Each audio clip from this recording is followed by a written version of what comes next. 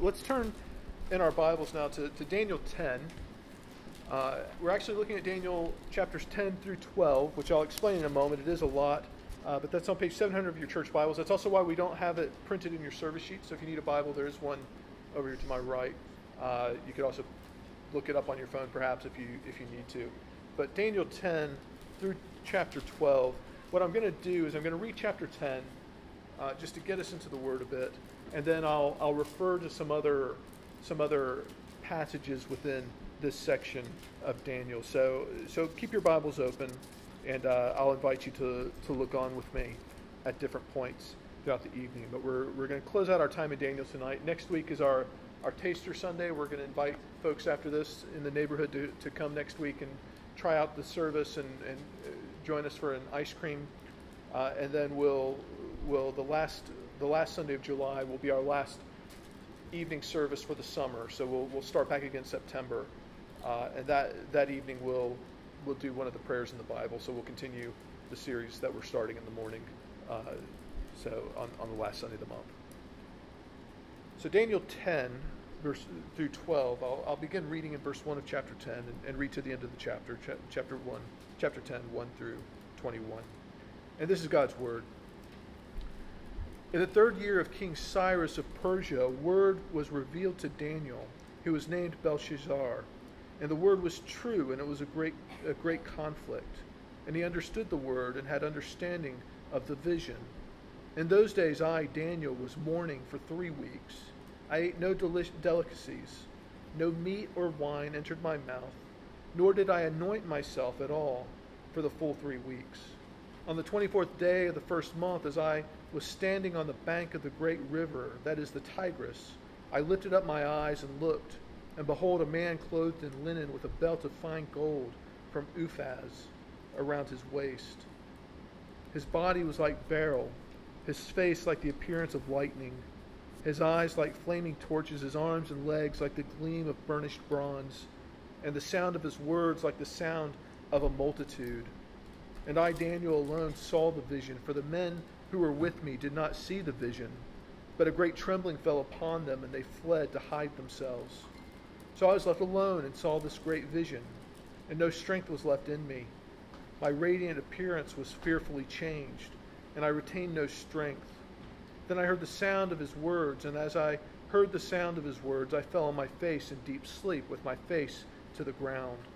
And behold, a hand touched me, and set me trembling on my hands and knees. And he said to me, O Daniel, man greatly loved, understand the words that I speak to you, and stand upright, for now I have been sent to you. And when he had spoken this word to me, I stood up trembling. Then he said to me, Fear not, Daniel, for from the first day that you set your heart to understand and humbled yourself before your God, your words have been heard. And I have come because of your words.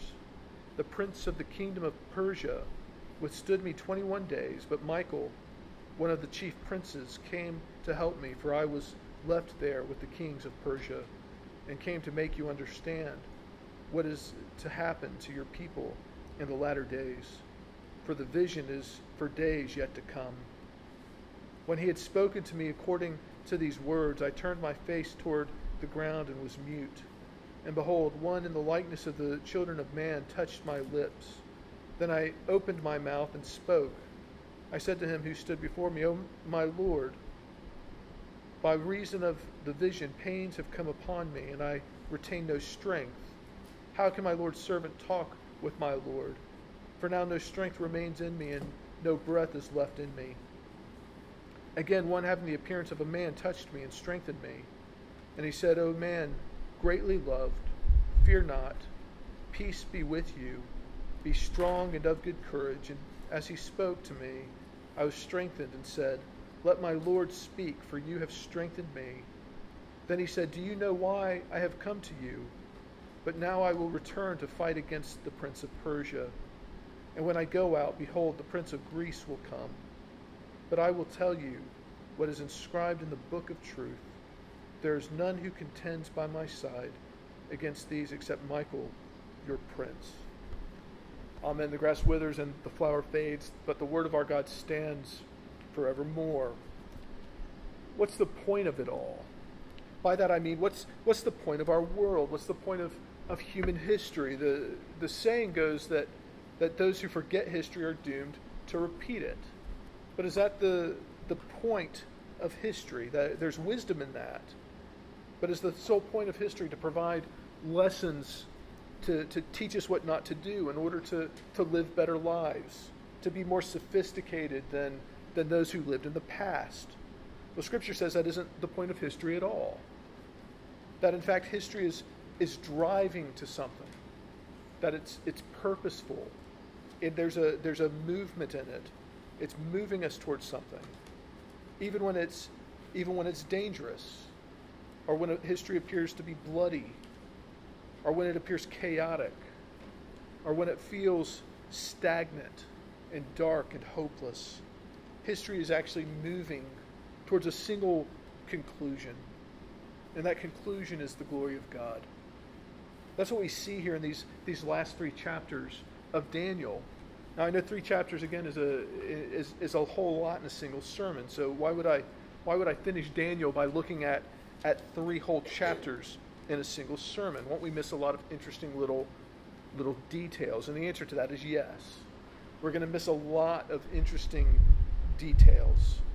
And there's a reason for that. It's because this is actually one single vision that Daniel had. So simply on that level, it makes sense to look at it all in one go. But the other reason why I don't want to break it up is because if we were to explore more of the details, every single little detail, there's a danger in trying to understand and interpret all those little details, especially in apocalyptic literature. So I'm preaching on the basis that for us, I think it's more helpful to look at the big picture and to understand the major themes of this vision, to understand the themes that Daniel, I think, got, rather than trying to pick it apart too much. Besides, this vision is in many ways adds details to the previous vision that Daniel had in chapter 8.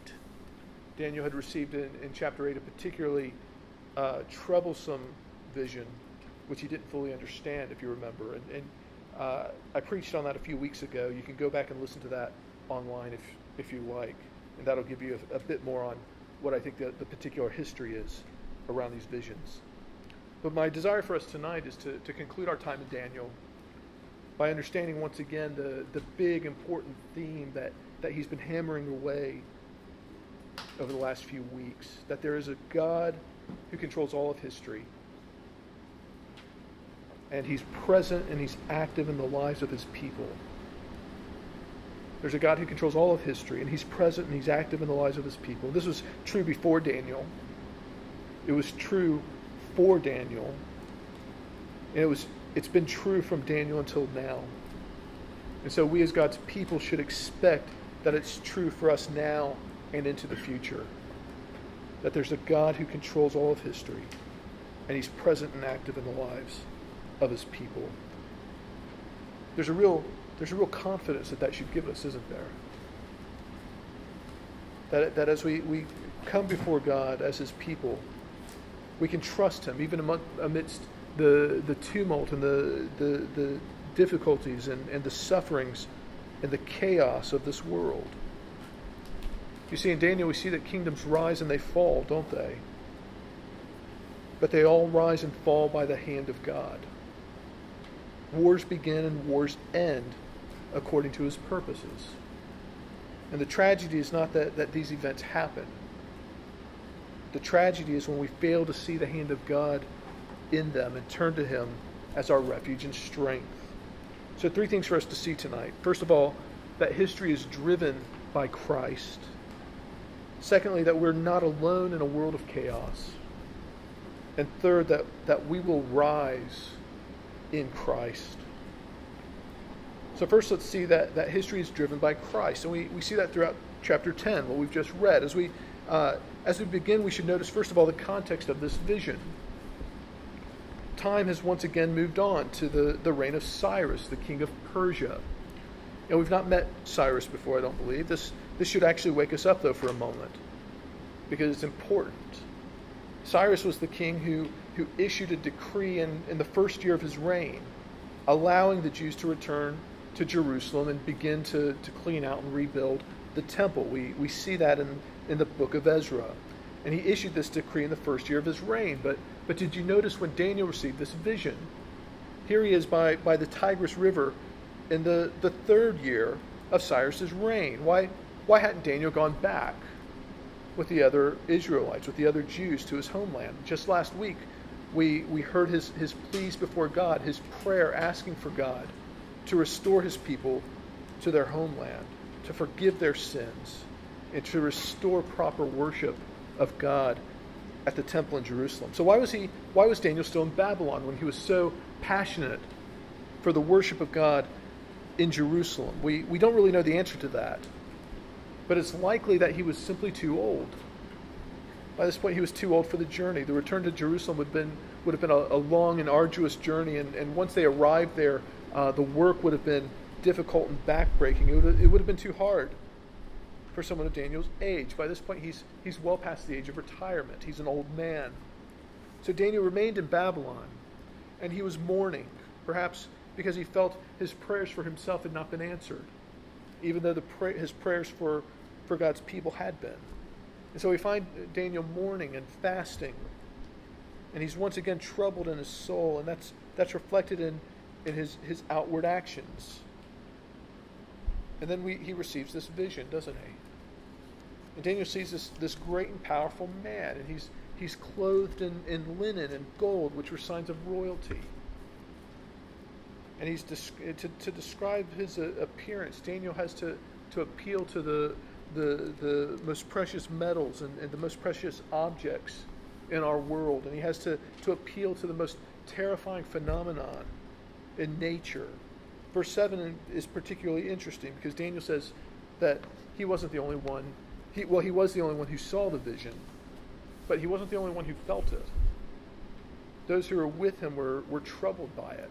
They didn't see anything, but they trembled and they ran for their lives, kind of like Paul on the Damascus Road. The presence of God, even when someone doesn't receive the same vision or can't hear the same things, they still can sense the presence of power, can't they? Of holiness.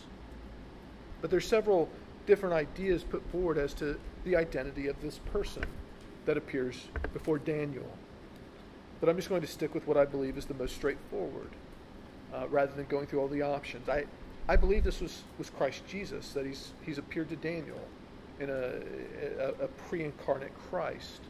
And the reason I think that is because we later see a similar description of the ascended Christ in Revelation chapter 1. And the parallels between the two, if you go and look at them, are striking. And in my mind, it makes the identity of this person unmistakable as the Lord Jesus. And what we see in this description is the sufficiency of Christ in the triune God. We get a glimpse of his power, don't we? In the physical form that he takes. But it's underlined as well in the response of Daniel to him. How does Daniel respond to him? He falls down before this man, having lost all of his strength. And he's unable to speak. And this is the natural response of humanity to a holy God. We cannot stand in the presence, and we cannot open our mouths to speak before a holy and righteous God. He's beyond us. And all we can muster within ourselves is fear and trembling. And we see that in Daniel. But that's perspective, isn't it? You know, this vision that Daniel has, it's perspective. This is the God that we gather to worship every Sunday. And when we come to worship him, we come and we stand in his presence. But if we were to stand in his physical presence, then we would be unable to even lift our humble praises to him. It's an important perspective, I think. Because when we will stand in his presence at the end, and when we worship him rightly, it will be as a people who are renewed and made clean and holy through Christ. We hear that, don't we, in the words of Christ to Daniel. What does Jesus say to him? Well, Jesus tells him that he's greatly loved. And he lifts him up onto his feet to stand before him. and then he touches his mouth so that he can speak. And Jesus says to Daniel these words. He says that he says quite often to his people. He tells Daniel, "Fear not, for from the first day that you set your heart to understand and humbled yourself before your God, your words have been heard, and I have come because of your words." See, to put it plainly, Jesus tells Daniel, I love you, and I'm here to respond to your prayers. I'm here because I care for you. And the way that he responds to his prayers is by actually giving him more detail on the visions that Daniel had previously seen but not fully understood back in chapter 8. And the point of all this for us is actually to take comfort in the character and work of our great God. Christ comes to Daniel and essentially says to him, where you and God's people have been, even in captivity, you've been there in Christ. And where you're going and where God's people are being led will be in Christ. And our great God controls history for his purposes, is what he's saying to Daniel. And if this is true for Daniel, then it's true for us too, isn't it? These visions should give us courage, because in them we see that Jesus not only holds physical history in his hands, but he also controls the spiritual world. Apocalyptic literature often reveals this to us. That's one of the reasons why it can be so confusing and confounding, because Daniel's having to describe spiritual realities to us with physical descriptions. And sometimes we can get lost in that, can't we? We can try and decipher who is this person, or what was this event, and it may be one that we didn't actually see. It could be something that was happening in the spiritual realms. But the point is the same, and it's simple, and it's critical for us to get. That the Lord Jesus is the one who drives history, both the seen and the unseen. What this means is seen in our second point. Because what this means is that we're not alone in a world of chaos. Now Jesus again reveals to Daniel in greater detail than before what is to come. While this does apply to, I think, a particular period in history, there are principles here that extend throughout the history of the world and are applicable to us today. It's applicable to God's people in all places and in all times. And there's a clear story arc, if you will, to how this vision is laid out for Daniel in chapter 11. And we see, if you kind of glance down at chapter 11, we see the tension building as there's this quick succession of kingdoms.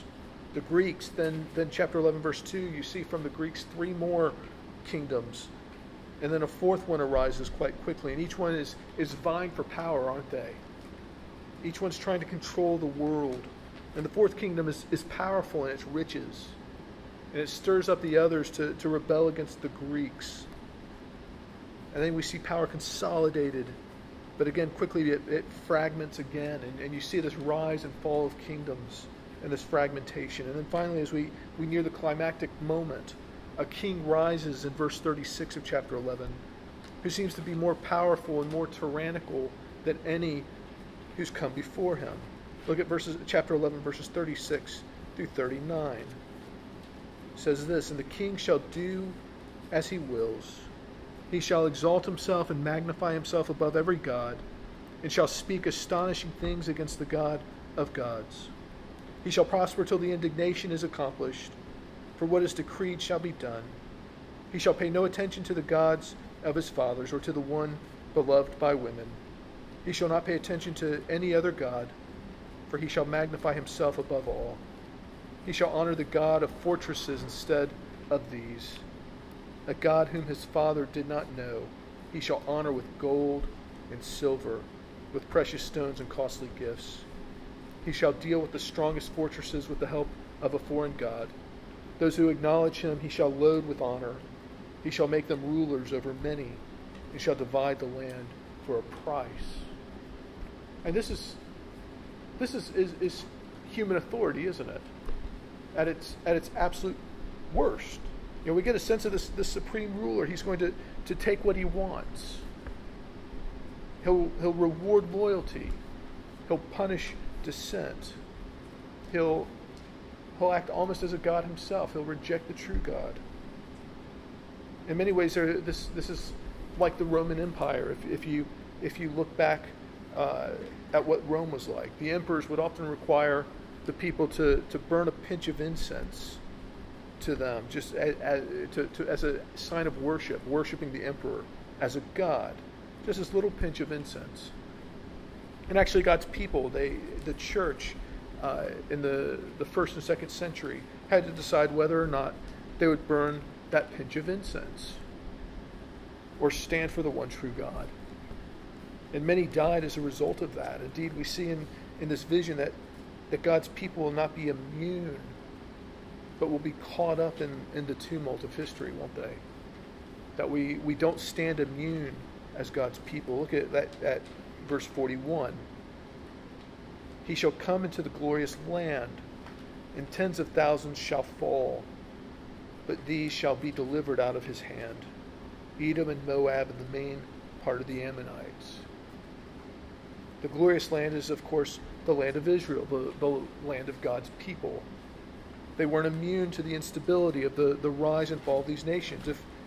If you worry about the state of the world, what Jesus says is your problem isn't that you're trusting in the wrong worldly politician or the wrong worldly kingdom. He's saying that your problem is that you're trusting in any of them. That's the whole point of this whole chapter. If you see how kingdoms rise and fall so quickly, if you're trusting in that, then you're always going to feel anxious and unstable, tossed about by the rise and fall of the kingdoms. What we see in all this is again, the nature of our world. What appears to be driving history, what looks like it's the lust for power, right? The lust for control, the lust for wealth, the driving passion to leave a mark, to make a name for oneself. That all holds true today, doesn't it? When we listen to political leaders, what do they all want? They just want to serve the country, of course, right? Their heart's pure. It's in the right place. You know, they all just want to do what's best for the people because they're just servant-hearted. The truth is they want to do big things for their own glory, isn't it? It's like people don't trust politicians today. Yeah, there was the other night, one of the debates, the moderator asked the audience, who trusts politicians here in the audience? And not a single hand went up. Because everyone knows they're out for their own gain. You know, they want to be remembered as a great prime minister. They want to be remembered as, they want to get a place in the House of Lords or something like that. The House of Lords is, they said, the best tax-funded daycare center for the elderly in this country. I saw that on a documentary a few years ago.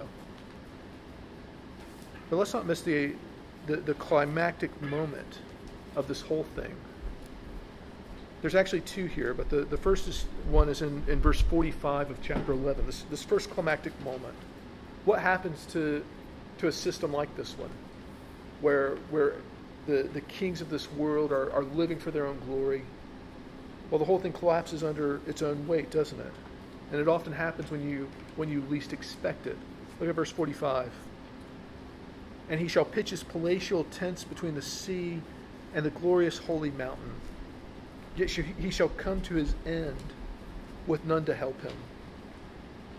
See, just when this great king, the king of the north, thought he had settled everything, when he thought it was finally time that he could put his feet up, he could establish his palatial tent, the tent of his relaxation, and have a holiday between the mountains and the seaside.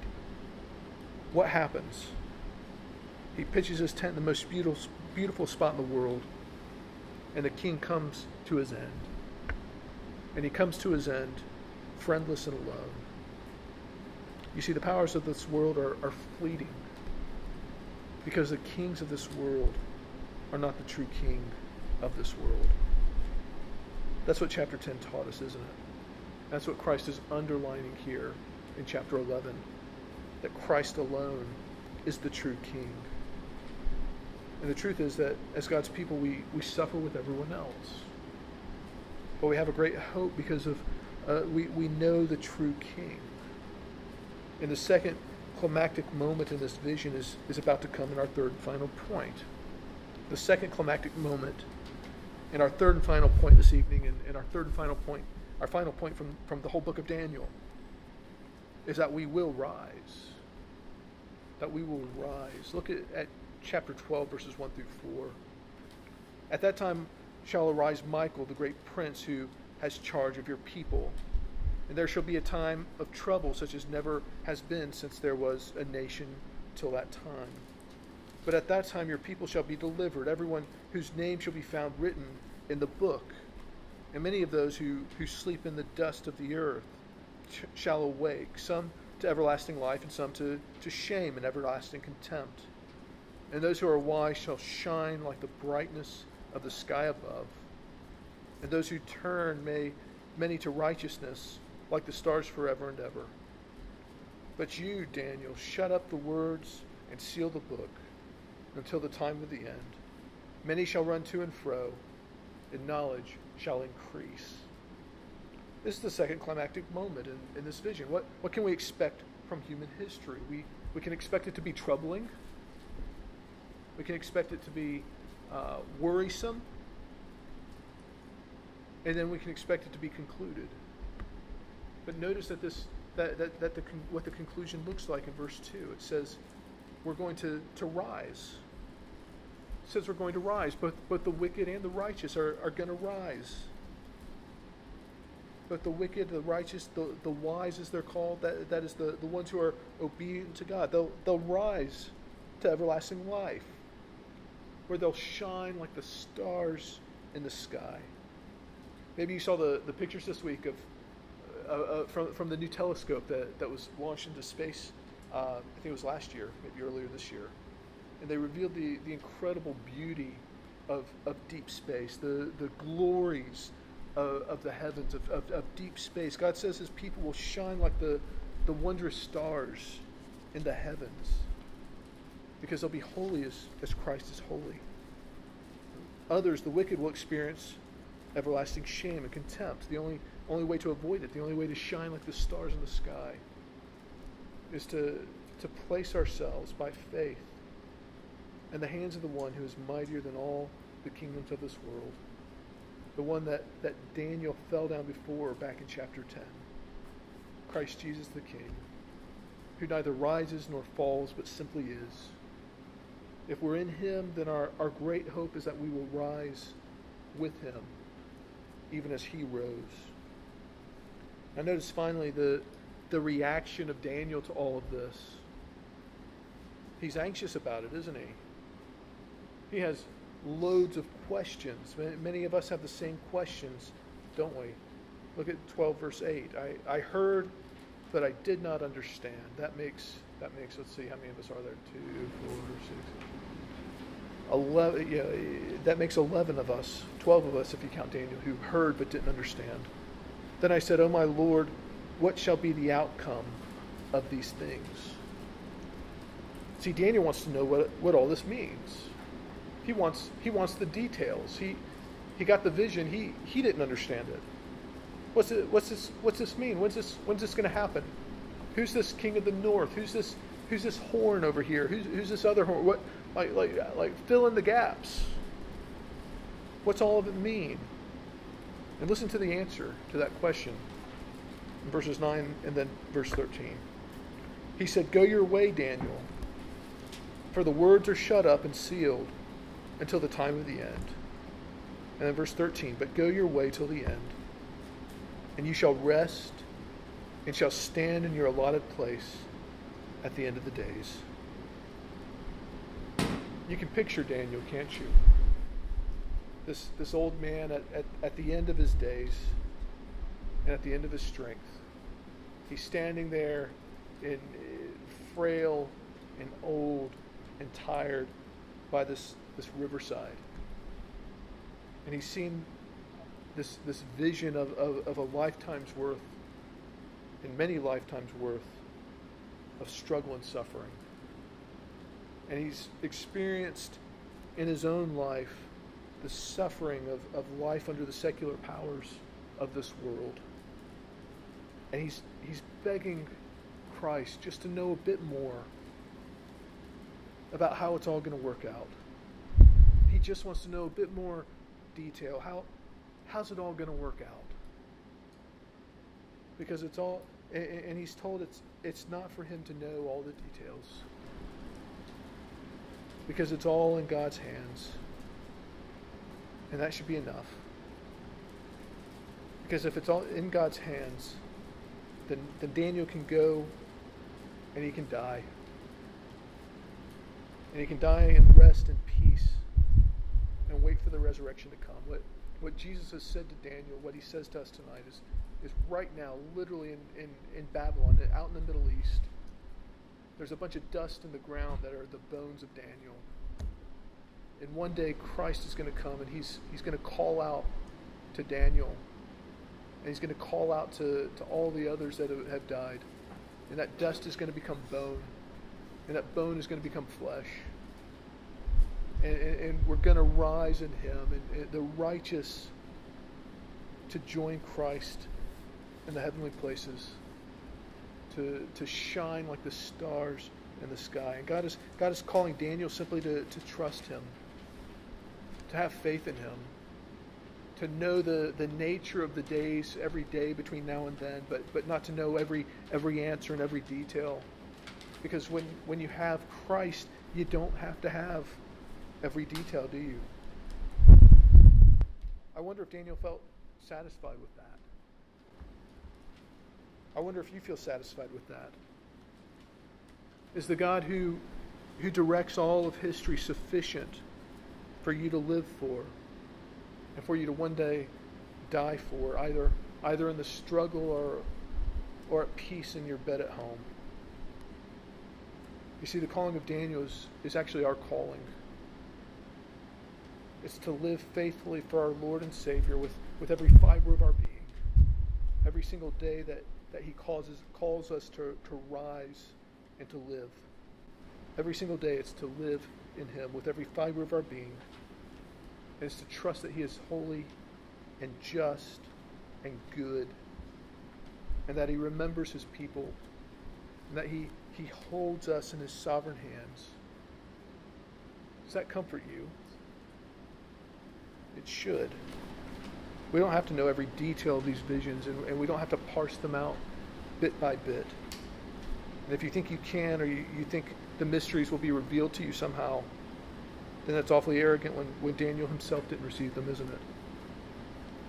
We don't need all the details. Because we have seen the God who holds and directs history in Christ Jesus. And he's worthy of our trust. And if we trust in him, then we'll find rest for our souls. Where have we been and where are we going? Is history just there to make us prevent us from making the same mistakes again? Is it just there to help us avoid messing up? No, history is taking us on a journey. And that journey is to the glory of God. And every single one of us will arrive there. It's a one-way trip, and one day that glory will fill the whole earth. And God's people in Christ will bow before his heavenly throne in holiness and will worship him because he alone is worthy. Let us pray.